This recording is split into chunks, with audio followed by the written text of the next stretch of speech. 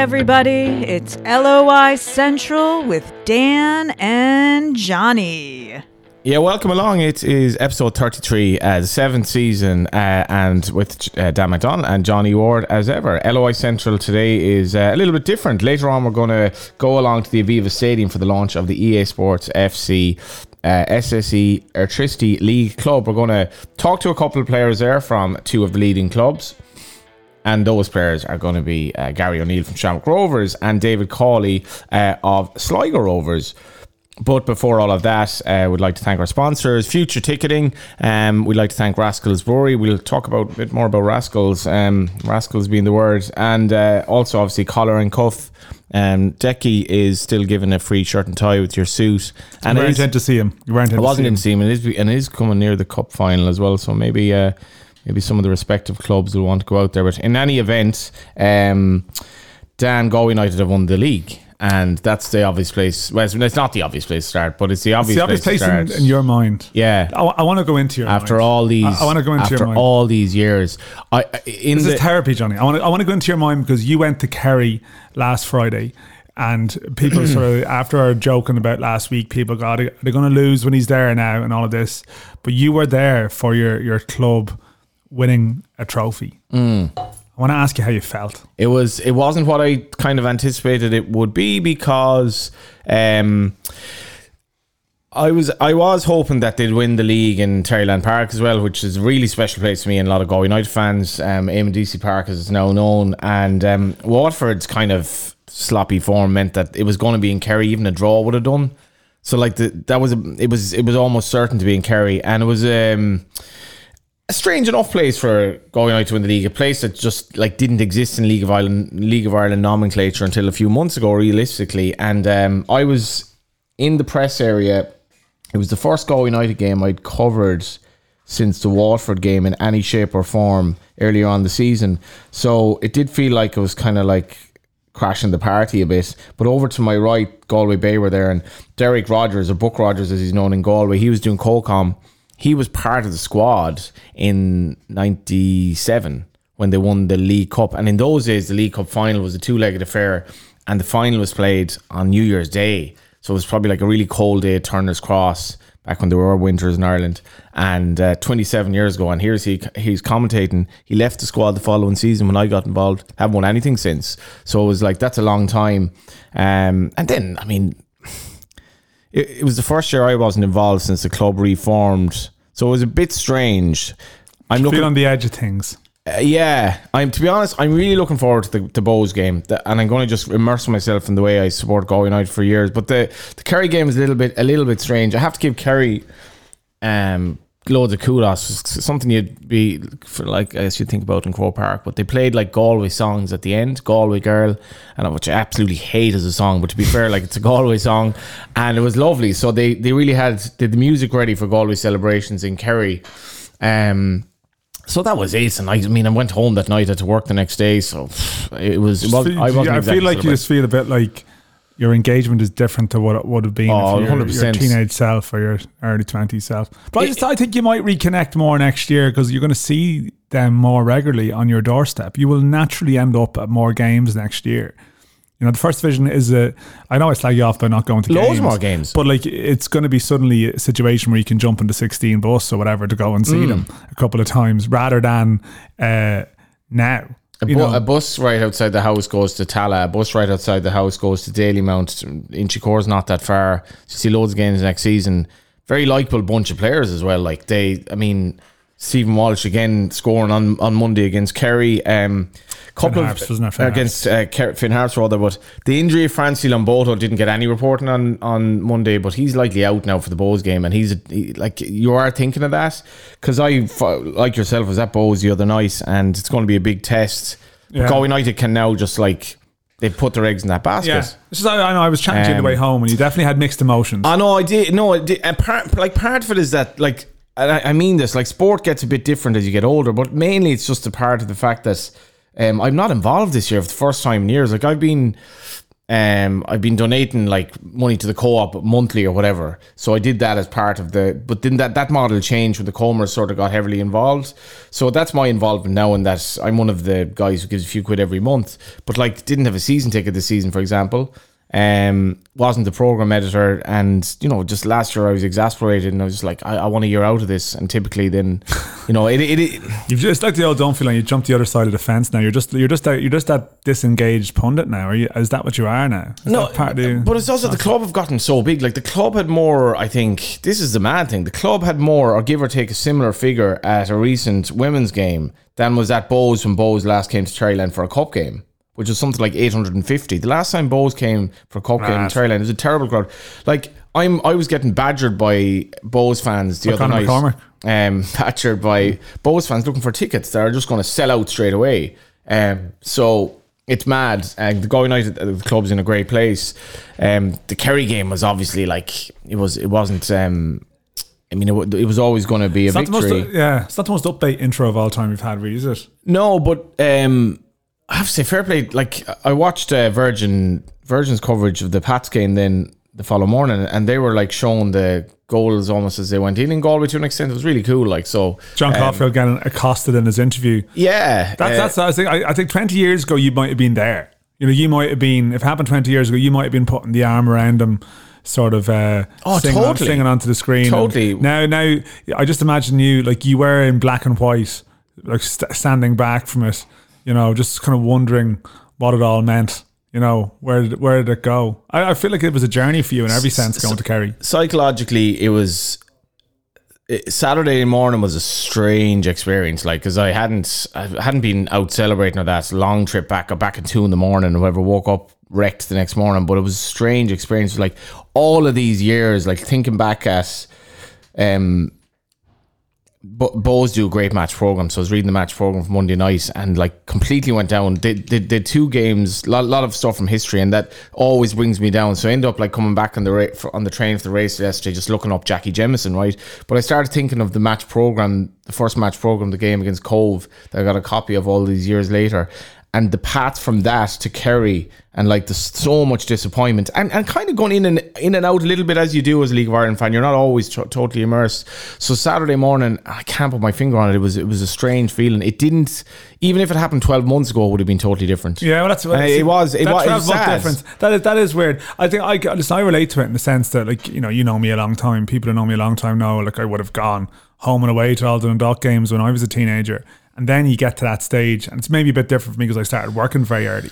But once you start having sex, basically, League of Ireland means a little bit less. This is your recurring line, in theory, which is, I mean, which is definitely not true in the context of like a lot of parents we know in the League of, or obsessed League of Ireland fans. You're seeing it. This is your classic mistake of seeing the entire existence. I'm telling you, once I hit 35, like you see it all through your own experience, and that's not true.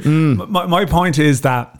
Like, I find once you're working around that and your engagement is different. Like I remember, I'll be honest, like the Dundalk say glory years, 2014 when they won the league. I did sort of, I could feel it that night, but it's more than they won leagues in the seasons after, and you'd just be like, they'd win the league and just be getting in the car to go home. And I think you see people you would have known that in your previous life, like you would have sort of spent a lot of time with them, and you're sort of more happy for them, but you're sort of heading off yourself because you're not really a part of that anymore. Now it's happened more sudden for you, to be fair, in a very short space. But I do think, to be fair, you're not deep enough working in the football writing game that you won't get it back. I think you could end up reconnecting next year, because all of a sudden you'll be going with your sort of your whatever, go for a couple of beers and on a night off and go and watch Galway playing Pats or in Bows or Talca, and I reckon you could actually fall in love with it very easily. But even with Gaelic games this year now, it wasn't. It was again slightly different, and it is just having this different notion of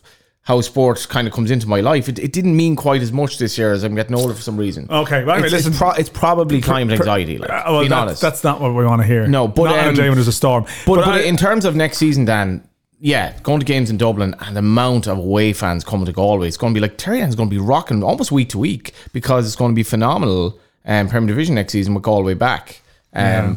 And I don't know if we achieved anything in that therapy session, but we went through a couple of things.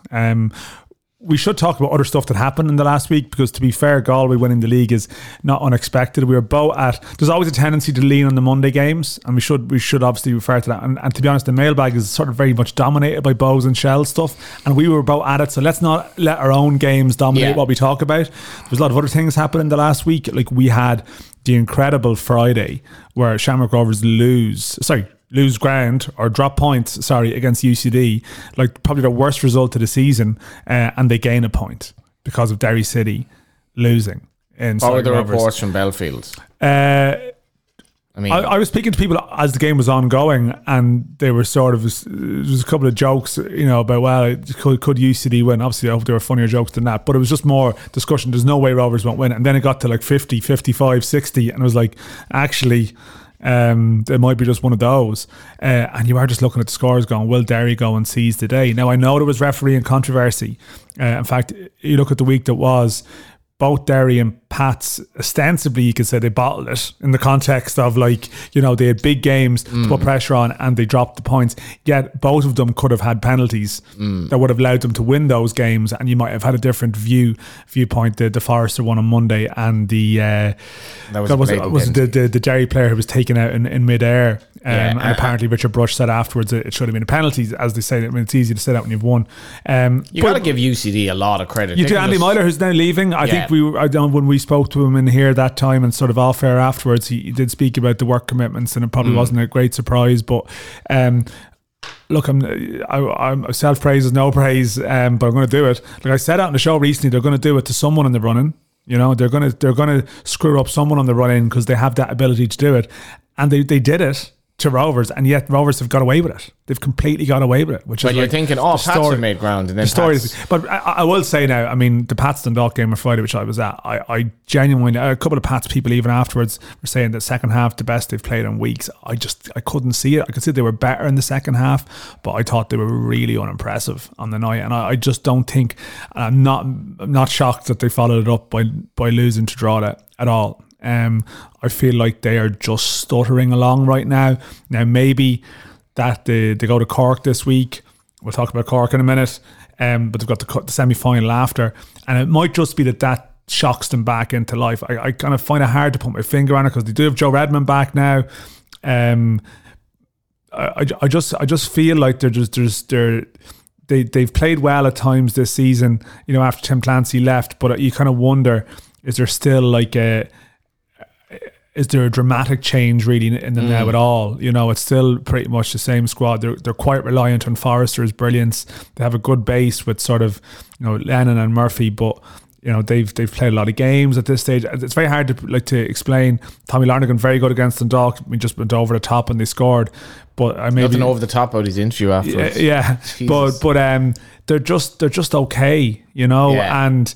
I feel like actually it's weird. Like, Bows are very inconsistent, but you feel like they have more about them in the attacking areas in the final third. But yet they were absolutely dreadful in the first half against Shels. There is a self-reflection not dreadful, now, but certainly poor. And a lot of people are saying the league just isn't that great, because Shamrock. But that's been said all year, and now it is after two. Well, there's a specific mailbag question that allows us to talk about that. Like, I think it's the inconsistency. Like, I thought Dundalk were very good in the first half on Friday, and I thought Shels were very good in the first half on Monday night, and yet neither of them won those games. So there's an inconsistency around the four teams that are likely to finish third, fourth, fifth, and sixth. I mean, Derry have just key opportunities; they've just botched it. But and Rovers, the one thing about Rovers is they've dropped all their points against the teams at the bottom. I saw a stat which is sort of, I think what Rovers have done, if they do go and win the league, you can say that at certain times of the year they produce these sort of marquee displays, if you know what I'm saying, that they actually really stepped up. Poor record against Cork, poor record against Drogheda. Yeah, I'm going to get it up here now because someone actually sent this to me last night. But I think the fact that even they've dropped 2 points against UCD on the field, that's going to be an issue. Pats. I think the issue with Pats is not the issue, but the problem with Pats is that they've actually been brilliant against the teams at the bottom, but they've underperformed against a lot of the top sides. Rovers have dropped 7 points to Drogheda, 5 points to Cork and 2 to UCD. So, but like they beat Pats in April when Jack Byrne, the MLS stuff, they were very good. You know, the Derry win in May away from home, very good. The Bows game recently in Tala, very good. Like at certain times they've stepped up and produced dominant displays, but then they just go and they just drop points afterwards to let people back in. And maybe it might be the case that like Friday against Shels is such a big game for them that I think we know. Like the problem with Derry now is that even the fact they didn't even draw, it means that the Rovers on the run-in, the better goal difference. Well, yeah, they can afford to like draw against Shels and draw against Pats, and that basically, you know, would in theory be enough if Derry won everything. You know, it looks like an underwhelming end to the season, being honest. Like, because it looks like Sean McCurry's going to win the league. What's happened at the bottom now is basically Cork are in the playoffs. Probably UCD are gone down.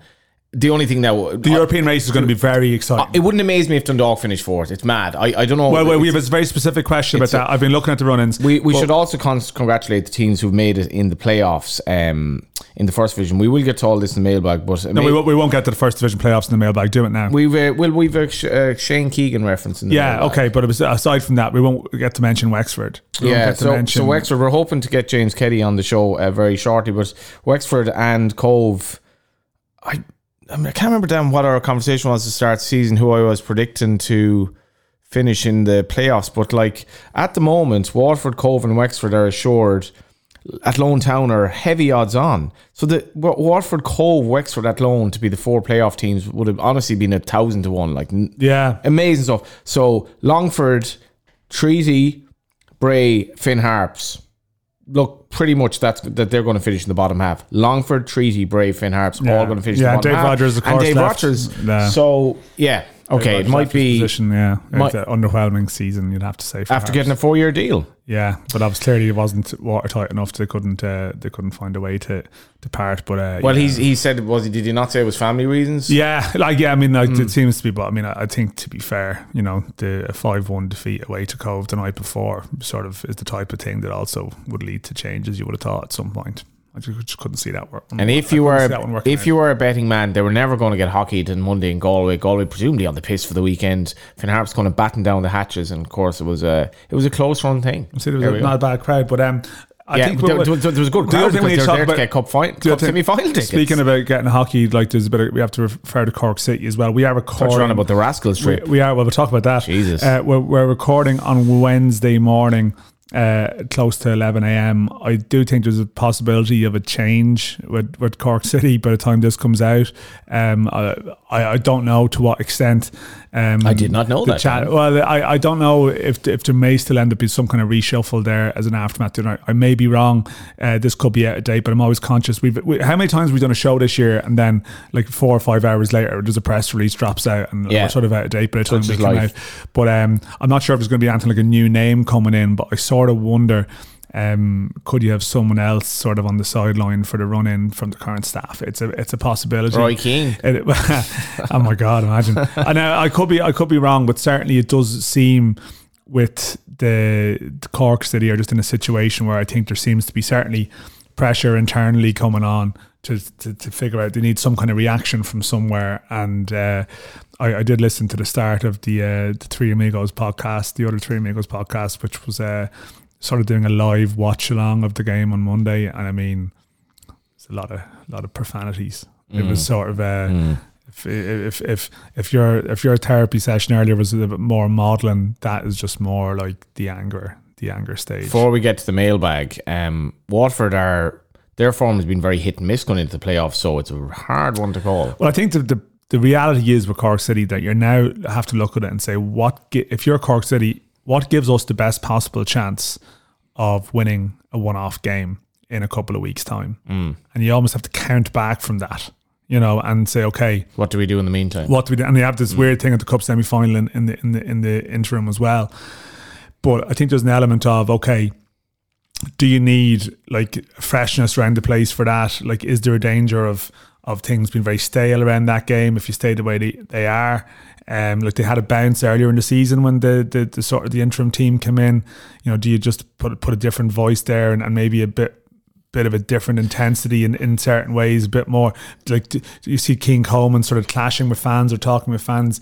Do you need maybe someone to go in and knock heads in the dressing room, a slightly different type of voice for this type of job? It's possible that that's the way they end up.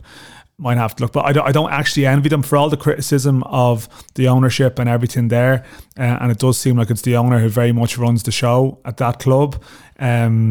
There's no easy decisions at this case. There's no obvious, okay, we have to do this and, you know, make this change, and there's no one out there you say, okay, that's the obvious firefighter who comes in, you know. And within the staff, it's a risk, you know, it's a risk to step forward. You want to be associated with that. So whatever about the mistakes that have been made, and it seems like there's a lot of them have been made.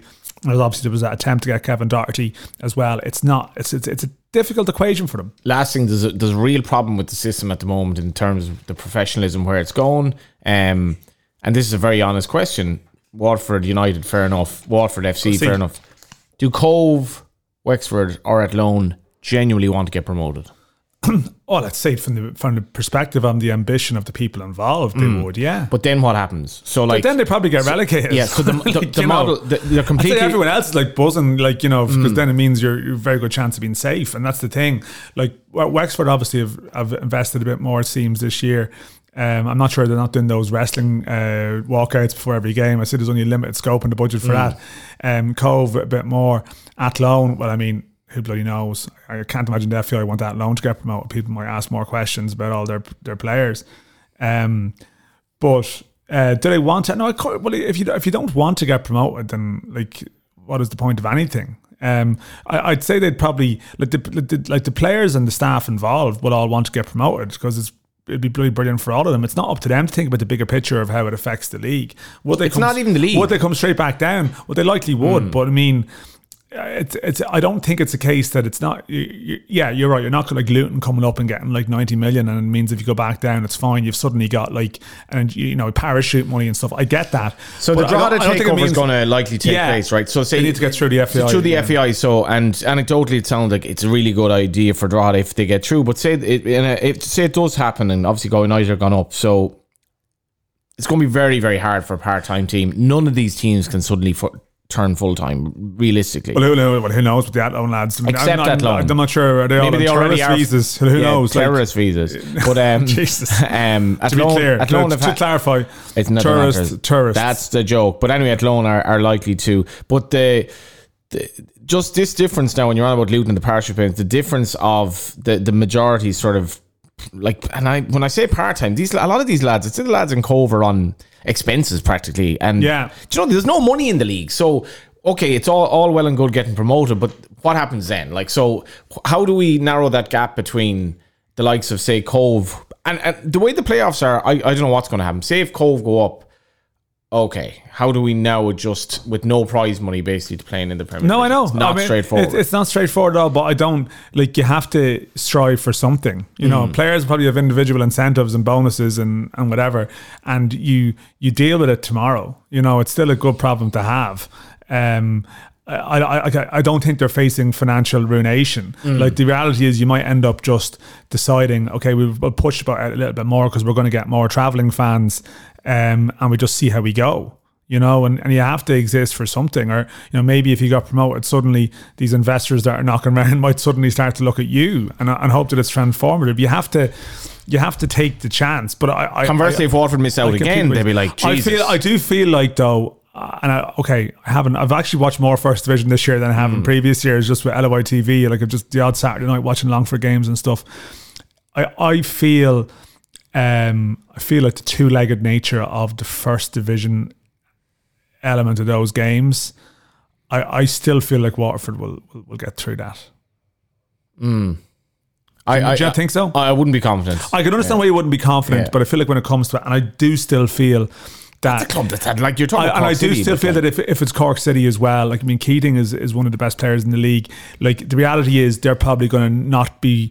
Sometimes you have the hangover of missing out the week before or getting through the playoffs the week before. They're going to be done from week or two out, so they're going to have a long build up. Like, obviously to get to the cup final, that becomes another weird complication. But I think I still feel like Cork or Waterford will emerge from that process. But I think it's a valid point to ask. Now let's go to the mailbag.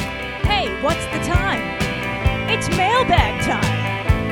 bag of electronic letters. Mailbag, there we go. I was sending out some of our collar and cuff vouchers to mailbag winners yesterday. So hopefully we're up to date with all of those. If you didn't get one, get in touch. And the same goes for the Rascals prize as well, because I can be a bit sloppy on like, you won the prize. Really? But we'll get to Rascals later on as well.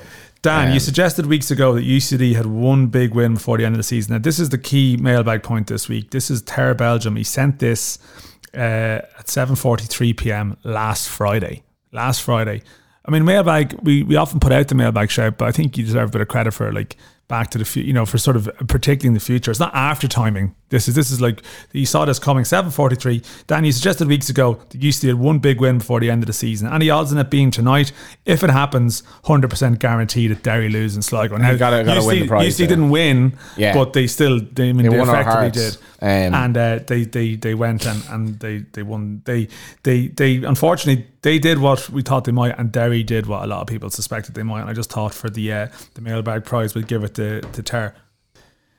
Lots of reffing messages, Sligo, Derry, etc. Dan, one of the people we went to Rascals with was pointing out to me that it was definitely a handball for the Sligo goal against Derry. I saw the replay for that. But I understand. I don't see it's that clear a cut. Okay, we don't have VAR in the league. First of all, I said lots of refereeing because we can't. Look, we're not doing more refereeing messages. But I take your point, everyone. I understand the anger. We know the standards are not good enough, right? They're not. But like, mistakes are happening. We don't have an obvious replacement. We can talk around about solutions. I did see the point. Like, I included Gav Hughes ones about our assistant referees. One's called linesmen. Are they really assisting the referees bar corners? Ryan Cawley as well. I'll get back to that one. Question is, are they not allowed to intervene when the ref has missed something? Never seem to see it. Now, I do think that the linesmen or assistants and forward officials are involved in decisions, but you do feel like sometimes it's all on the ref. You'd like them to be dug out. The Sligo one is difficult because Sligo Rovers one is difficult because the angle, like you see that, but I can understand from where the lines man and where the ref might be, it could be harder to see. But I mean, like, they are big decisions in the like, these are like title race, like defining decisions, and it's not great that we're going there. Like Ryan Cawley, Derry have lost 8 points from clear and obvious refereeing decisions, 6 of them against Sligo Rovers. Now, people will point out, penalties given in Derry at times, and it'll all come round. But it's frustrating that we're in this place talking about them. But we don't have an obvious, like, it's not as if there's a sort of a load of great referees that are being, are in the second and third division and of our levels here, of our pyramid, who can't get into it. I think anyone who comes along with ability would probably be promoted. So the Chris, I know there are some issues. Among the referees as to the hierarchy and all that, but the Chris Forrester one now for me, it's obviously a big decision, but I like. Did you see the Drogheda player who like put his hands over his face like it was someone who was just after watching watching their dinner plate fall on the floor. You don't want that. They need to work on their their innocent face. I need to figure out who the Drogheda player was, but it was just very much anguished. Oh no, I can't believe I've done this, and then gets away with it. I mean, I admire the honesty. You could argue that they thought that the penalty had been given, or in some ways, and they were trying to, maybe they saw the whistle and assumed, and they were already getting into anguished mode before they realised they'd gotten away with it. Who was ref at that game? Sorry. I think it was David Dunn. Yeah, so David Dunn. So, yeah. We're going here. The one thing about a decision like that, though, is you can't put Chris Forrester unless you're sure he's done one, and that was never sure. I mean, for me, it's a blatant penalty, but Chris Forrester, that and then Pat's ended up getting 2 players sent off, which actually, Dan, is interesting as well, because 2 Pats sending offs is almost kind of symptomatic of where they're at the moment. It's crazy stuff. Really, 2 yellows. Yeah, I like Pats. Is the thing. At certain times this season, some of the bigger players for Pats. Sorry, we haven't mentioned completely in and out. We haven't even mentioned Dale Rooney. What a goal! Yeah, and well, I mean, Johnny, if you read the mailbag in advance, you'd know that it's all coming. With the fact that we haven't mentioned it at all. Very, very briefly. Can I just do the mailbag as I've ordered it out? Very briefly. Reminds me of the last time I saw Bows Galway United in Terryland, because it was a similar goal from one of the assistant managers in the league, left-footed player at top bins, from the exact same on the volley. Larkin Fitzgerald. Like literally the exact same. I think goal. you actually mentioned it to him on the podcast. I did. I mean, this podcast is just a series of the same points being repeated across the 7 to 8 year window. Over and over and over. Did I ever tell you the story about? The answer is probably yes. Shels complaints. Now, both Shels on Monday. We have a lot of these. Don't jump in, Johnny, because I feel like you might. Greg, should Conor Kearns be asked to give up laces and use Velcro straps in his boots? That'd be a candidate for Tom Dykes. No, I know that if you'd predicted it before the game that this would happen, you would have got the voucher. Tom Dykes, I listened to last week's episode while waiting for Conor Kearns to take a kick out. Actually, that's another. You just can't give it to everyone. Brian Reddy, not so much a question as a statement. Shels have really leaned into the dark arts, haven't they? We have a lot of this. Colin Maureen, Shels players lying down feigning serious injury was disgraceful on a scale I've never seen. Several players seem to lie down to stop play. They seem to be under instructions to lie as if unconscious, could have serious consequences. Touch of crying wolf. It happened a lot. It did, and we'd until they equalised. We had a couple of late ones. We had a couple of late ones this morning from various people making this point. Now, I did people say, should you limit the number of times a physio can go on the pitch, like tennis challenges or something? Like, no, you can't do that. Like, clearly, right. I'm going to follow up. Neil Cunningham, does Duff deserve manager season? Shels create some firepower front that could challenge. That's the counterpoint. Shane Kennedy, is Duffer stuck with the negative football label due to the 5-3-2 with per players initially? Moylan's goal is a well-worked training ground goal. We've played 4-4-2 in recent months with no striker. Played Pat Sligo away off the park. I don't think will Duffer recur anyway. Like, I saw Shels against Pats recently and they were excellent. I thought they were really good for the 90, but they were chasing, I suppose, for parts of that game. I do feel there's a couple of games this season where they've got ahead and then they've reverted, and they haven't been able to see it out. And I can understand why Bows fans, who, like, one of those games would have been, they were 1-up against Bows in July and they sort of switched to back five and they sort of They actually haven't managed the games out particularly well. I don't think they were able to be honest, with the players. They couldn't get on the ball at all. So it wasn't the case. The Buckley thing happened. Buckley switched into midfield, and you could say, oh well, Shels were negative. I don't think they had any control in the second half. I don't think they were. I think Bowes deserves some credit. Shels actually weren't good enough, in my view, to maintain the intensity of the first half. They pressed quite high. They weren't able, in my view. No, I think, I can see your point. Even at 1-1, they did nothing. And Bows deserve credit. Like, Bows, a lot of times this year, are a good second half team. I think they must be booed off by a section of the crowd. They must be really frustrating for it, because they have great options on the bench, like that they can mix it up and do different things, and switch Ali Coote's side, and you can bring on McDade or whoever it is. Like, I do think they have a very good chance. I think if Bows get through Galway, I could see them in the Aviva doing well, like Dylan Connolly, like all these options they can have. James Clark's running power, Afalabi, like, they finish games strongly for a reason, but they obviously start a lot of them very poorly. And like Shels, to me, if the season went on for another series of games, another 9 fixtures, like that Shels, Pats, Bows, Dundalk league table, like I think Shels are probably the team that's improving the most. Yeah, I must admit that on Monday they regressed, and I understand in the second half, and I can understand why it would be frustrating to people, but I mean, like, that's managed, like that's attempted game management. Like, if you do it, it's very effective and your team loves you. The fact is, it just wasn't effective for them, to do. And Damien Duff very critical afterwards of some players, and talking about maybe standards and demands. And I thought I think they've been good generally recently. Well, when you say some, I'm not sure they were great against Cork, but they generally they've been trending in a very positive direction recently. And the second half of Monday would be poor, but I wouldn't be shocked if trending in a very positive direction. I just shot myself there. There you go. What was the World Cup where it was brought in that if you're injured, you're brought off the pitch to allow play to continue? So basically the player injured is brought off, you resume play, and then when the ball goes out of play, bring him back on, so there's none of this time waste nonsense. And then it just became a thing where let's stop the play, bring him off the pitch, bring him back on, sort of nonsense. There was so much of a delay here that the Bows fans, you could tell, were really pissed off about it, and it did disrupt the spectacle as well.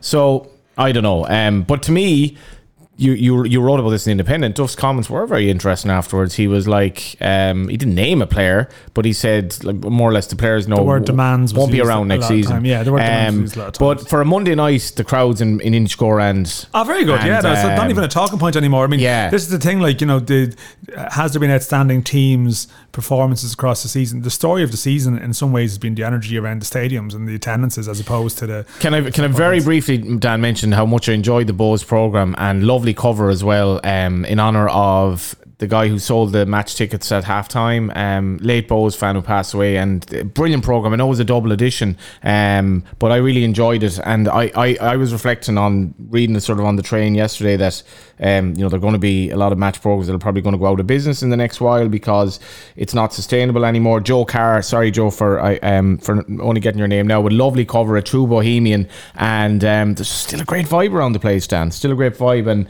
I enjoyed the match program immensely because I know that match programs are kind of going out. They're on the way out, I think. Sadly. You're so upbeat, fella. But I'd love to think Divine. Do you disagree? But sometimes I work in the print industry, Johnny. That's my life. Do you think in my? It's not really a print industry. Well, yeah, but you know what I mean. Like in my recreational time, I don't need extra misery from Misery Man over here. Like, do you know what I mean? I was just praising the match program. I know, I accept that, but then it's all in the context of because of course this is it. It's like, romantic Ireland's dead and gone. This is just like you do occasionally just send me like lines of poetry, and they're generally, I will say, miserable passages as well. You're like, can I find the most miserable and it could be just saw the Bows poet the other night in the stand actually. You're like, I've got some I'd be like, oh no, not this fella. I've got some good ones for you. We're all dead, we're all screwed, we're all gonna die, but anyway, keep going. Yeah. I'd love to think Divine switched Bucko McDonald. This fella boy was a masterstroke, but I fear it was more to do with McDonald injury in yellow. I don't know. Divine did say afterwards that he wants to play Buckley in the centre midfield all the time, but he doesn't feel like they're ready in other positions to deal with that. Is the right back not ready yet? I can imagine Galway would fancy playing Buckley and Flores at fullbacks in terms of popping balls towards them and challenging them. The difference Buckley made in midfield, and I know they're 1-0 up, but unbelievable. Jason, Keith Long was in stand last night. Are Bows any better off with Divine? I see these points, but and look, I think the thing with Keith Long is that he'd been there a long time. So there's no doubt that, pardon the pun, but clearly they hit a very high ceiling when Long was there. But there comes a point where things just change, and but I understand where. Would you say they were up and at them in the second half? Up and at them, yeah. Having that one. Evan H, how bad must Bows be, he says, if they're below football terrorists in quotes like Shels on the table? They are ahead of them, Shels. I think right now, Pat, Bows, Dundalk, Shels, I honestly don't think and people say they're not consistent enough. They're not consistent enough because they're all much for muchness in my view. Well, Bows were way better in the second half than Shels. I was like, Jesus, I have to laud Shels for a second half. They barely did a sniff. But but again though, the game in Talca, the league game in Talca, Shels were the better side for a large part, and I felt they were a better side of money. It's just I might as well skip the one up top podcast actually asked us, I was going to do this later, but what do you expect the points total to qualify for Europe will be? Jesus. Which is a good question. And I looked at this last night. I'm taking it that they mean like third place at the moment, because fourth is up in the air with the cup. Now at the moment, Pats have 53 points. They have 5 games left. That includes Cork away on Friday, Sligo Rovers at home, and I think they play Bows Rovers and Derry in their other game. So I was looking at it thinking that if someone got to 62 points, they'd be 100% certain to be third. 100%. And Pats are in 53 at the moment for me. By extension, there'll be 3 wins out of 5 games for Pats, I think. But I honestly think the way things like Bows v Pats is a key game. Bows, as it happens, they have a slightly easier running. They have UCD and they play Cork at home on the last day of the season. At which point Cork are definitely going to be prepping for a playoff and are not going to be putting much into that game. So I think Bows at the moment you can give them 6 possibly from where they are, and then they've got Sligo. Bows Pats is a huge game. Dundalk Bows is a huge game. Shels Dundalk is a huge game. There's a couple of meetings between those sides, but I honestly think that the teams at the moment, if they can get to probably 60-61, if your target is to get to 60-61, I think you have a very good chance of being third. By extinction. Extinction. You can't even do by extension. You just jump naturally to the worst case scenario. Extension rebellion. Shamrock Rovers have played UCD. Jimmy McGee was the memory man and you are the misery man. Shamrock Rovers have played UCD 4 times, right? And UCD have obviously fallen off a cliff this year. Shamrock Rovers have 59 points from 31 games. It's so low, Dan. So low, and that feeds in with this is not a great league this year, even though it looks like they're going to win it. What else do we have? Well, there we go. I mean, there's and the one on top also is who gets player of the season as it stands. Can't think of anyone from game 131. I did have this discussion with someone last night. If the season stopped in April, be Jack Byrne, Farrugia, definitely. If Farrugia finished the season strongly, could he end up in the discussion? Maybe, but he's missed so many games. Jack Moylan's been very good. He's improved. If some people have said that to me, I know Damien Duff said it himself, but a neutral observer was saying to me about Moylan. I think Rory Keating in the circumstances and playing for a very poor side could still end up top scorer. Afalabi probably in the discussion. Forrester would be mentioned. I think Forrester's been very in and out. But I mean, top scorer from midfield, Joe Redmond. But again, it's maybe on account of what happened when he was absent, as opposed to like the volume. I think it's difficult. Derry. I've got headphones on, but I can hear how loud the rain is. It's quite funny. Well, I mean, can you stop thinking about the rain? It's hard not to. Can you stop thinking about the rain? We're trying to record a podcast and you're thinking about the rain. It's raining men, right? So, Owen Leeson and Dan, I think we will agree on this. Is anyone close to Kevin Doherty for manager of the season? In my view, no. Absolutely not. I think Kev wins this in a hack canter. The only one you'd say, actually, no, that's it. He just wins. If Shels finished third, I think Duffer would get a shout. I think you will get a shout. Yeah, you're too kind on Duffer. What they lost $1 million last year. It's not like their budget is tiny. Like, so they're a decent team at the moment. I think you have a real soft spot for Damien Duff. I'm not going to lie. No, but I'll explain it. Like they're out of the cup and they may not make Europe. Yeah, but they've conceded fewer goals. Like last 5 games. To be conceded. Fair. Yeah, like. Very well organised. Genuinely, and I think that their squad is not, in particular, like Wood and Jarvis now have added to their squad, but they didn't have them for the first 5-6 months of the season. So I think they've done very well. I genuinely think they've done very well, and also like some of their better players are players that have improved while they are there. Which is a sort of a crucial point. You can't be suggesting Kev Doherty doesn't win this in a canter. Like, no, I think Kev Doherty's had an incredible season. I think, the fact is that the only Manager of the Year award that really exists is the one at the PFA Ireland do one. You know, I'm not sure do other managers vote for that or not. Like, that's the only Manager of the Year award. Sometimes people talk about awards, and then these awards actually don't exist in the league. They're thinking of like other leagues. It's like, who's going to win this notional award? It's like, which one are you talking about? But Cotsy Casey, ready and primed to go to the Pod Awards, but Johnny happy to turn it into a 3-day bender. Well, Cotsy, what I will say is, Johnny went for a drink on Saturday, and first in a month. It's the first in a month, and like the misery man strikes again, because on Monday night you were at the Bows game, going around the place, like as I said to someone, you'd come back from war and everyone else in your battalion had died. That's not a bad analogy. And you were the last surviving person, man. Like Saturday, you know, oh God, it was incredible. Like, you know, we were entertaining someone at the game on Monday. You could barely talk, you know, and then you were in afterwards. You were distracted. You couldn't look. I guess what I'm saying is, Cotsy, Johnny won't be able to do a 3-day bender. I can't do a 1-day bender anymore. And if he does a 1-day bender, it'll be 3 days of misery afterwards. Yeah, which would probably be a bigger grueler than the actual bender itself for people around you. There is a moral. There is a moral to that story. What else we got? Dan Byrne, did a public order really need to be in attendance for a few hundred Cork City fans? I take that point. There was though an issue with a Shels Cork City game a couple of years back, wasn't there? Around the ground, it's gone back a while, so I can see how a game could be marked as a category on that basis. I agree with the optics of it. It seems excessive, but if a game has had a history of something in recent times, maybe it's, I don't know, it's overcautious. Tom Stafford, as you mentioned, Cove bottom to third in 1 year under Shane Keegan. Why isn't anyone talking about it? Well, we are at the moment. Fantastic job, Shane. Cork City, Dan Casey, Cork City, that is all. Yeah, Cork are the first team to fight their own fans twice in a season. Healy v Bowes and now Coleman. Small are Cork having a terrible season or second from bottom expected. So the one thing about Cork City is they could play Cove in the playoffs. They are the team who've come up last year. Like, I do think that the teams in the middle of the league this year have probably taken a step forward. Like Drogheda are better. Like Shels have taken a step forward. So they maybe for like a promoted team, you know, Sligo Rovers have probably fallen back a little bit. Like maybe expecting them to just automatically be like 5th or 6th. It probably is unrealistic, but it's the manner in which they've ended up where they are and some of these abject defeats.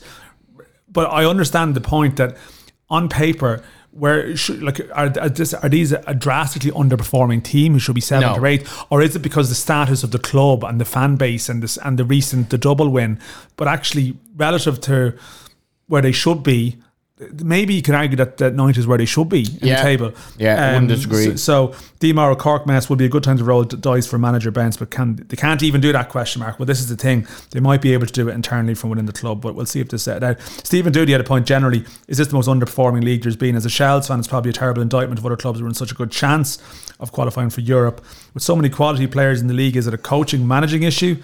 Main point everyone seems to make around Shels is how well coached we are, which is this is probably what I'm mentioning the Duff thing in terms of structure. It is strange. Are the likes of Rovers, Derry, etc. Well, Europe was disappointing. Derry did pretty well, right? Derry did very well. Derry tactically were good in Europe. Yeah, Derry did well. Yeah. Europe otherwise was very disappointing, let's be honest. And now we're coming to the end of the season where our would-be champions have a really, really poor points race. Derry City just haven't been able to capitalise at all. And then you have this much for muchness where Dundalk could still make Europe. And Shamrock Rovers, despite having played UCD 4 times, 59 points.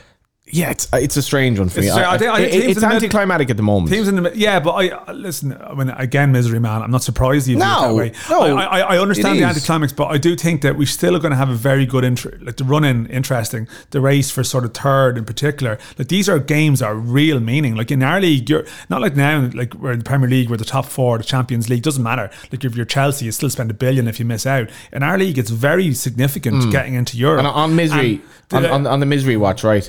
What's your FAI Cup final concern in terms of a crowd at the moment? So why am I approaching it from the issue of concern? So if somebody asked me this at actually Friday, what would Galway United bring to a cup final? And I was like, I have absolutely no idea, because like our crowds are say high of 4,000 at a game, and it's not like we've a massive kind of floating. So it's an interesting one. I'm going to approach it from the perspective of let's just see who's in the cup final and see. I think there's potential, but all the combinations. I think probably there's Cork and Galway.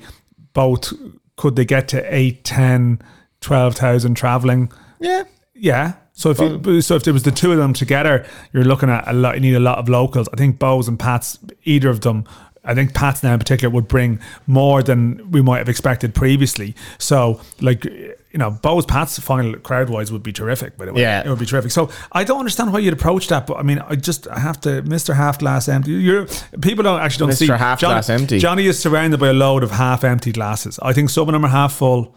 Some are half empty. Now on Saturday, they're more than half full after that rain. I think on Saturday they were empty, as you pointed out. Great points in Peter's Pub and Rascals were had. It must be said. Yeah, and we went somewhere else afterwards, but you don't even remember. I mean, this is unbelievable. The following day, never go off. More questions than answers. Did we? Man, did we go there? Complete. Did you text anyone? You probably did. I know you did. There we go. If you're in the League of Ireland and you haven't got a message from Johnny on a Saturday night when you're at home and he's out, you must have been very boring company. Who are you? A couple of Galway questions at the end, Dan. Let me just run on. Sean McCann and others asked the general in the Bow Shels, what was the rule in playing with a medical emergency in the stand? Harvey eventually stopped the game. I think it was never ending with this message. Then went back playing. If Bows had scored, but the lad being treated, could have been much worse. We had a lot of complaints and comments about this. I did actually ask some questions about this to the FAI as well. I don't think it was just a referee decision. I think the club were involved in it as well. I think a lot of people were all very anti-referees, but I think it was a collective decision. It was close to half-time. Thankfully, the young lad is okay, but it wasn't a solo run of someone going on. We're playing on here no matter what. The ref does have the final say, but I think they were working off consultation from people closer to the incident. Well, it was my recollection that Shels put the ball out of play, and Damien Duff was kind of pointing out that there was an emergency. I don't know, but like again, it was strange to watch. You were completely in your zone, so I was looking over, and I think, and then everyone in the stand was like watching. Is this kid okay? Yeah, I know. But thankfully, he was okay. But I just don't think it's the outrage that people thought. I think it was more of a collective decision rather than the ref just going barrel on with it. It wasn't that. Andy Mull, how likely is there to be an exodus of players from Shamrock Rovers at the end of the season? I'm told there's a lot of players under contract.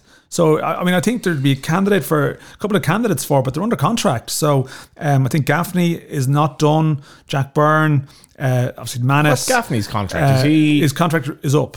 Yeah, so he's obviously a candidate for Galway United in theory. I'd say it's one or the other. I'd say, but I don't know if that's moved on the last couple of weeks. But that's definitely. But a lot of the other ones are tied down, and I'm maybe missing a couple, but not too many. Draw United's goal of the season competition. Yeah, Dave makes the point. Dale Rooney as well. I mean, that goal. Kyle Robinson the team move and Tala. I take Monday's goal over Kyle Robinson's every day. I'm still convinced Kyle Robinson took a little clip. Joseph Brown, will the playoff final be in Dublin in the end of an all-Munster tie? I should ask some questions about that. I'd assume neutral venue, but the options aren't terrific. Like the market's field is sort of dirty to its bib last year. Oriel Express would be quite funny if Dundalk finished above the resurgent Bows and Dundalk's dubbed worst season ever. If Dundalk beat Bows at home, I think Bows still have the easier run in, but like there's some key games there that are going to swing it. Couple of interesting. What areas do Galway need to improve in for next season, and what price does Johnny think Bows would be in Galway? Higher than the Dundalk at 7-5. That is a good question. I think what with the win that Galway United had against Dundalk, that will obviously colour the prices. Dundalk were heavy favourites, but they were hockeyed, so I think Bows will be favourites, but they wouldn't be heavy favourites. The injuries that Galway United have now, Manning out, Lomboto looks like it's just changing their ability to change the game. What areas of Galway United need to improve in for next season? Brendan Clark's 38, but he doesn't seem to have lost much, if any, of his ability. Good defence, but I did say this a few weeks ago, like that squad, John Caulfield's going to make a lot of changes. He will, and he'll be conscious of that.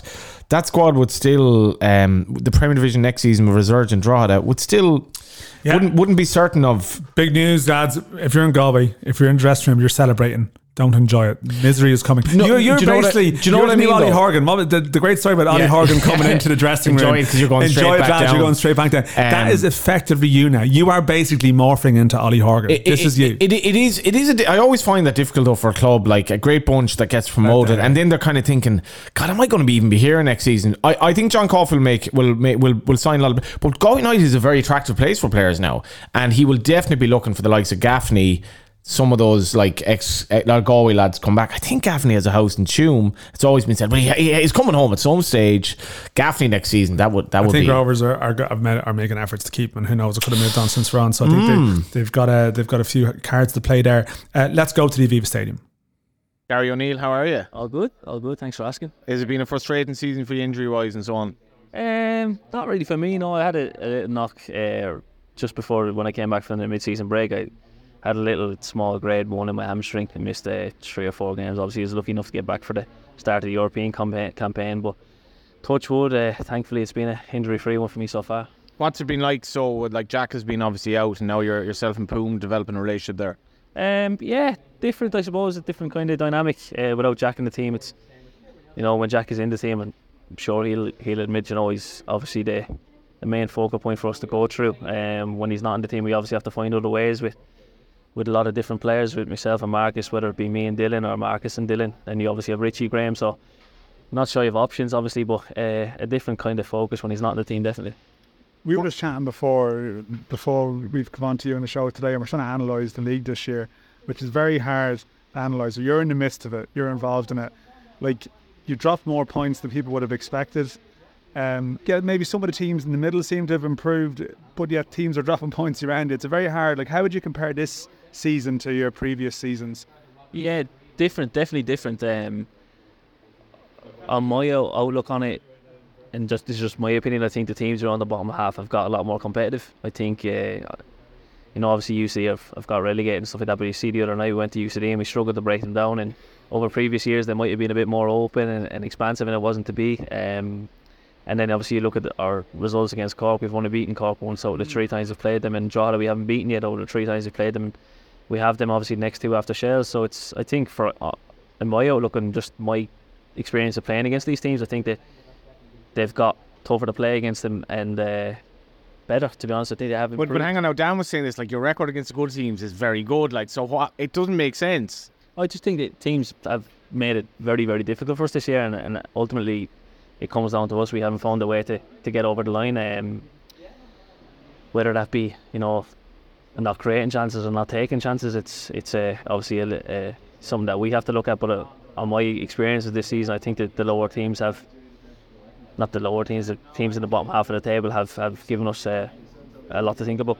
I suppose that means, I know people talk about complacency, like it's not going to exist. Like, you have your own reasons to want to beat Drogheda and Cork, I guess, because you've had some bad memories with those teams. I know you want to win the league ultimately, but there's no danger of you lads surely being not prepared for those games when they come around. You've been warned by what's happened before. Absolutely, yeah, and I don't think you'll ever watch any of our games and think that Rovers haven't showed up tonight in terms of an attitude wise or a will to win. I don't think that will ever be questioned with this group, but I think just this season obviously it's just come down to maybe just not taking our chances. And obviously you see the other night against UCD, I watched them play against Derry the week before, and Derry scored early after 2 minutes, and all of a sudden UCD had to come out and the game finishes 5-0. I think if we take a chance early against UCD on Friday night, I think the game could finish 4-5-0. I think that's how close it was to being a 0-all draw or being a 5 or 6-0 game. I think it was just taking our chance early. It's probably been the case for us a lot during the year.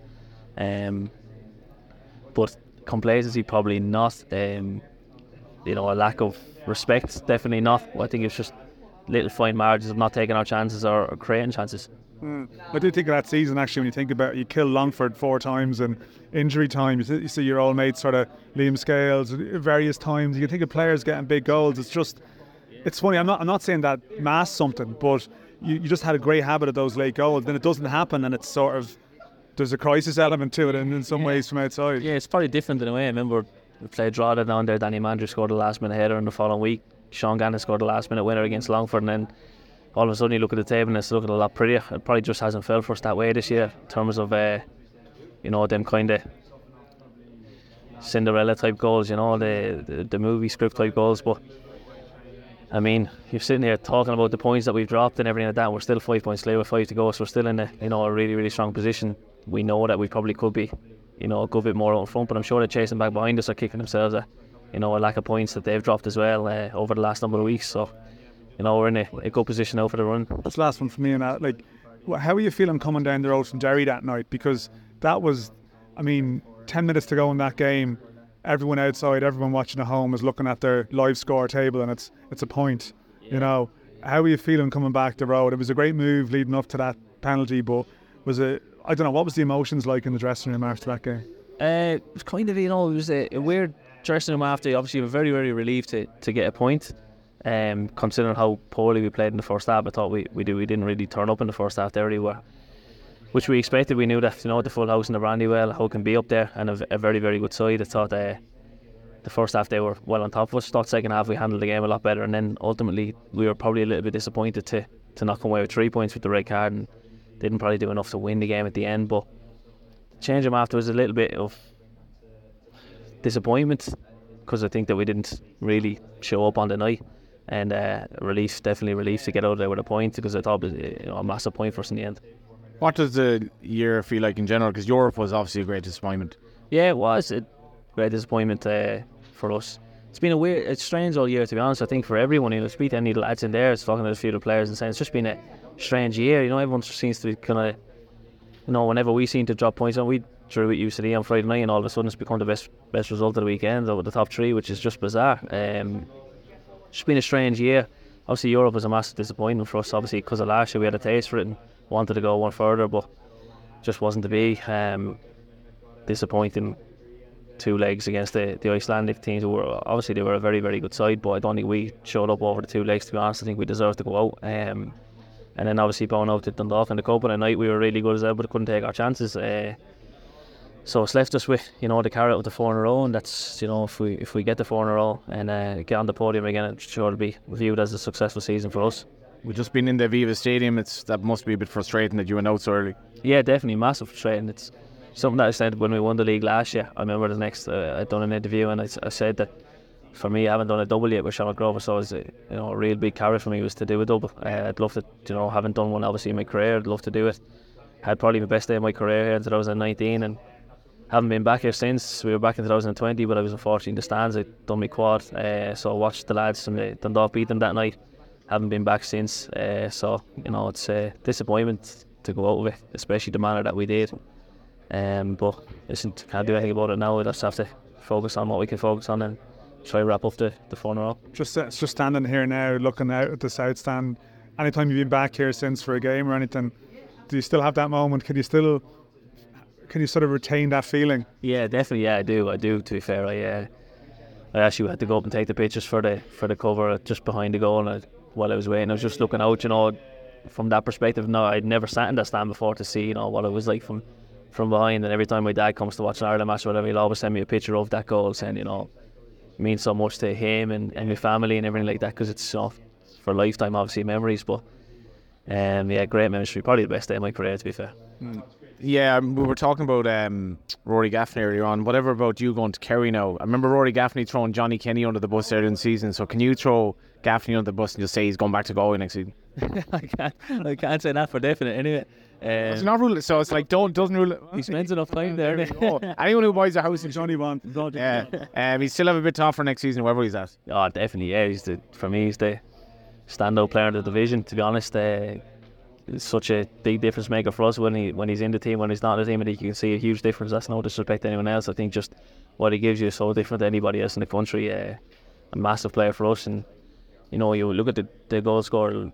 The standings this year, he only has 8. He's the same amount that Freddie Draper left the league in June, so he's probably not too happy with that. But the rest of the stuff that he gives us is just unbelievable. It's so unselfish, and I think that's why he won the Player of the Year in the league last year, because I don't think anyone likes playing against him. Cheers, gentlemen. Let's go. Top man, guys. David Cawley. Actually, we're talking to Gary O'Neill about his Aviva Stadium memories. What does the stadium mean to you? What do you think about when you're here? I suppose we won it in 2013. Yeah. Which is a long time ago now, but you know what, after you win it once, you always think you'll get another chance. So look, still holding on to that dream that maybe next year we can get here. How are things going? So I mean, it's been a challenging year. There's no way of sugarcoating it. Clearly you're coming here in good spirits because you've had the big win last week. I mean, what has the last 2 weeks done for the general mood around the club, the atmosphere? Yeah, it's definitely changed the mood, but look, that happens, after you lose a game and you're down around the bottom, it's like a knock-on effect, and everyone's turning up moody and nobody wants to lose, and as I say, it's happened too much this year. And the last few weeks, when we lost to Cork, there was a couple of weekends there where we didn't have a game. It's nothing worse because you can't fix what just happened. But look, we came together, we had a bit of a training camp, and as I say, we fixed it out on the training pitch, and a few words in the dressing room. And look, we went into the UCD game there a couple of weeks ago in a different mindset of everyone knew what the 3 points meant, and thankfully we went out there, we dominated. We started the game quick, won the game, but then that went into the Derry game. Thankfully it rolled on to the Derry game, and it was a different game of football. We knew Derry would have a good bit of the football, so we had to frustrate them, which we did, and we created our own chances, and thankfully we went on and won the game, and we kept clean sheets back to back, which we haven't really done this year at all. There are certain clubs in Ireland where you've had time playing in Dublin and you can have a bad run, but you can slip around the place unnoticed, and probably Sligo, Dundalk, Derry. There's a few places where you can't escape it, and I suppose that's the part of it. Like, you're losing on a Friday, but the lads are walking around town on Saturday, Sunday. You'll be reminded. It's challenging when you're having a bad run. 100%, yeah. I'm still living at home, and not at home, but I'm living in my own house in Ballina, which is 50 minutes away from Sligo, and we'd have big supporters coming from Ballina and Mayo down the road to watch us. And I'd be thinking, when you lose a game or two, you keep the head low, But for the lads, the rest of my teammates are all living within Sligo town, And it's small. And it is small, yeah. And you wouldn't be long reminded if you were out having a few drinks on a Saturday night after losing a game of football or a few games in a row or something like that. So look, it's a learning curve for them lads as well. But look, that's the way I am. I keep the head down, and when we do get a big win, or if we're on a good bit of form, then I can finally bring the family out of the house or for a meal. Well, no, that's just the way it is in small towns with like ourselves. We were speculating a bit that the loss of players would have affected you a bit mentally, but obviously Mata was so many goals. Does that affect the squad where it was at that point in the season as well, where I guess your European ambitions had kind of gone? Yeah, look, losing Max is huge. It was not just his goals. Everyone obviously sees the goals, but his overall work rate was unbelievable for the whole team. Like, he led the line on him by himself up there, and his hold-up play. His hold-up play was unbelievable for midfielders. He'd drag you up the pitch by just him holding the ball up and holding off centre halves. But look, obviously you can't stand these lads away. He's an international player. He's so young. I think he's 22 still. But again, you're losing the goals as well, so it does take an effect. And we had to bring in Pedro, who is new to the league, hasn't played. I don't think he played since May gone. So he needed time to get up and running, and Pedro's getting there as well. He's just missing that goal, but his work rate the last few weeks has been unbelievable, and and that's a start for him. What do you make of John Russell? Because he was very honest about the pressure on him before the UCD game in a local podcast, I think, and there's a lot of reactionary stuff as well to managers this year, like where Stephen O'Donnell would say like it's people react to results, but I guess it's been tough for him. Of course it has, yeah. Look, he's been around the league long enough to see what happens when you lose a few games, especially at Sligo. As we say, it's a small town, you know, that you're going to hear the noise. But look, I've sat back, I've watched the man who's worked so hard in the training pitch, you know, it's just been unfortunate. The results weren't going the way that the work put in was shown, you know. But look, we had, as I said, we had a couple of weeks off, not off, but no fixtures, where we came together, a few words are said, this is the situation, lads, this is what we're doing, you need to start getting points on the board now. And, you know, in fairness, it was him. He led it, and you know, we've had back-to-back wins now, and we're in a better position. But again, we want a bit more from before the season ends. What's it like for you, like your role and responsibility when the group? Because you see players come and go from outside the club. Have brought in some players that haven't worked; they've gone quite quickly.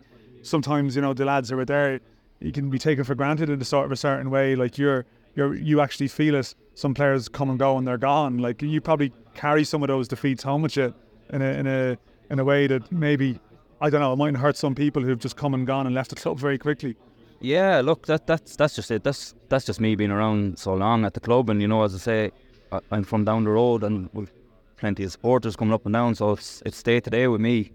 You know, yeah, probably do take it home, but that's just that's the nature of my mindset. You know, you don't lose games, and that's just the way it is. Look, lads come and go. We've seen it everywhere. Some signings are unbelievable. Some lads just don't make it, and you know, good players just don't seem to. You know, they may not adapt to the town, the area, west side of Ireland, whatever it may be. Is that hard actually? Because it is like especially if you're a foreigner, like it's the west of Ireland, it's a small town. Yeah, exactly. Like these lads are coming from different countries around Europe, and you know, they probably look at Ireland and they look around here and they see cities like Dublin and stuff, but they come over to the west side, and you know, it's a little bit different. But the west side of Ireland's the best part of, as we know, absolutely the best side of the country. But no, look, it can be difficult, and my role is kind of helping them out the best you can, with trying to welcome them in, of course, and you know, trying to train how I train, and you know, the league's a little bit physical. This is how it is, you know. Sometimes lads adapt, sometimes they don't. Just the way it is. Just two things for me. One, I mean, the testimonial and all of that. I mean, that must have been in the midst of it all. It's still a great event. You got all sorts of characters and people from around the country. It was Johnny Dunleavy was involved, was he? And Clancy and a few of these characters like travelled and seemed to enjoy the day.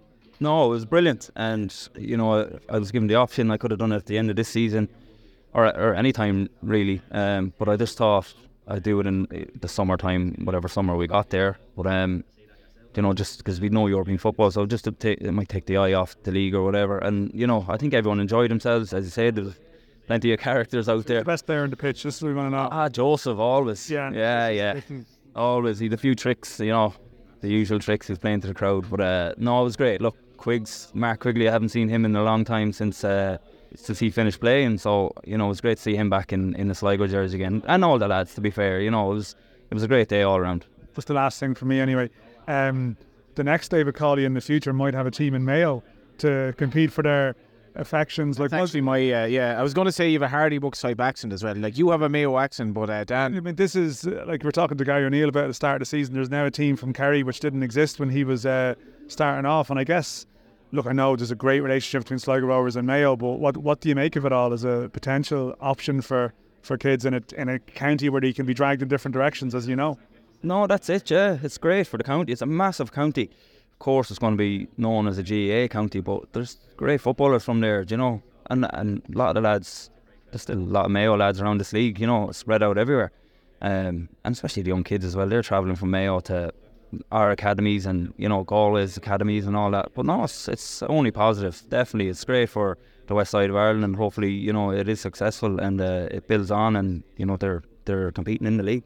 What are your prospects going forward? At what age are you now, and how long do you think you can keep up the standards you've been capable of? I'm just gone 32. How long I keep up this, I don't know, but you know, hopefully there's a few more years left in me anyway. You know, I do train hard. I do train every day, so maybe a few things I may have to tweak. Does it get harder when you get into your 31 or 32 direction? I think so. Yeah. I think especially in the middle of the park when you're playing 90 minutes. You know, like the game itself, you're ready for the game, but it's just the recovery time after the Sunday, Monday, Tuesdays. It takes a little bit of a toll. But look, that's the game. That's the game. Look, I'll keep going for as long as I can, and obviously, of course, I had my testimonial, but that doesn't mean I'm calling it a day or anything like that. I'm just getting that out there quick. But no, look, Johnny, I'll keep going for as long as I can. Thanks a million for the chat. Cheers, lad. Thank you. Super. Derby where? Last week's quiz winner, of course. Out on the road doing some journalism, and now we are back. Just very quickly, last week's quiz winner, the question was the last team to win the cup and be relegated in the same season. It was Dundalk in 2002. Conor Vesey won. If you're on Instagram, you'll know that he already collected his prize, which was the tickets for the Rocktoberfest, which we attended. We didn't get to see Conor. Yeah, what was the crack with that like? I mean, Johnny, it was a bit of a zoo now, in fairness, at that hour of the night. Johnny, you were under the mistaken impression that the competition winner didn't want to win the competition to go to the event, that they wanted to go and meet you. They wanted to find you. That was, why are you complaining about not seeing him?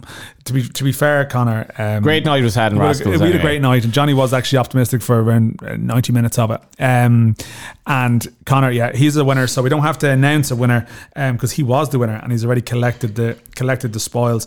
This week's question. It's on the David Snade actually asked me this question in the press box in Daily Mount on Monday, and he said, has a manager ever won the First Division and the FAI Cup in the same season? It has been done, so we want people to know the last manager to do that. Don't need to give us the year, but the name of the manager who has won the First Division and the FAI Cup, it is in the 90s. This won't really help anyone. He actually featured in that Bose programme as well. Well, there you go. There was a photo of him. There you go. I did go down the rabbit hole, and we all know Brano, Kevin Brannigan, who's done documentaries. I was like, you got to do something on Jackie Jameson. This story is just, there's so much to it, and maybe it's, we all know that Jackie had a tragic ending, so maybe this suits Dan, my kind of glass half empty. But I've always been. I actually am thinking that reading about Jackie Jameson, unfortunately, is on trend. I've always been mesmerised by the fact that he was playing in a league where, his style of football just didn't seem to suit at all, and the fact that he was just such a. Apparently, he stepped up the mark in Europe as well, and the fact that Bows fans still talk. I think there was a documentary made about Jackie Jameson back in the 2000s. To be honest, that's why I was checking. But anyway, this week's fixture, Johnny, we got to go. In the First Division, Bray Wanderers play Cove Ramblers. Galway United play playoffs bound Athlone Town at a good time for Athlone Town. Waterford play Wexford. Finn Harps play Kerry on Saturday.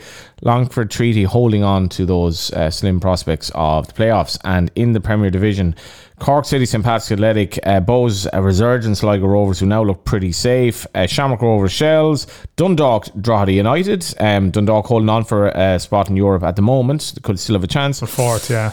Or for fourth. Well, I think fourth is more likely. I think Dundalk to get to third is very hard. Yeah, but fourth, obviously. All the way in. Derry City v UCD, who on the back of that point against Shamrock Rovers. So there we go. I think we're done. Listen, there's a storm. Will all those games go ahead? Johnny will suggest probably not. But we'll find out next week if they happened. And we appreciate it. How was that? Thanks to Future Sticking, Rascals, Brewery, Oliver Ireland for hosting us. Have you watched, and Oliver Ireland, have you watched The Machinist, Dan, the movie with Christian Bale? No. Derek has, well, there's a great line where your man says to him, like, I think that they say there's a storm on the way. I say it's already here.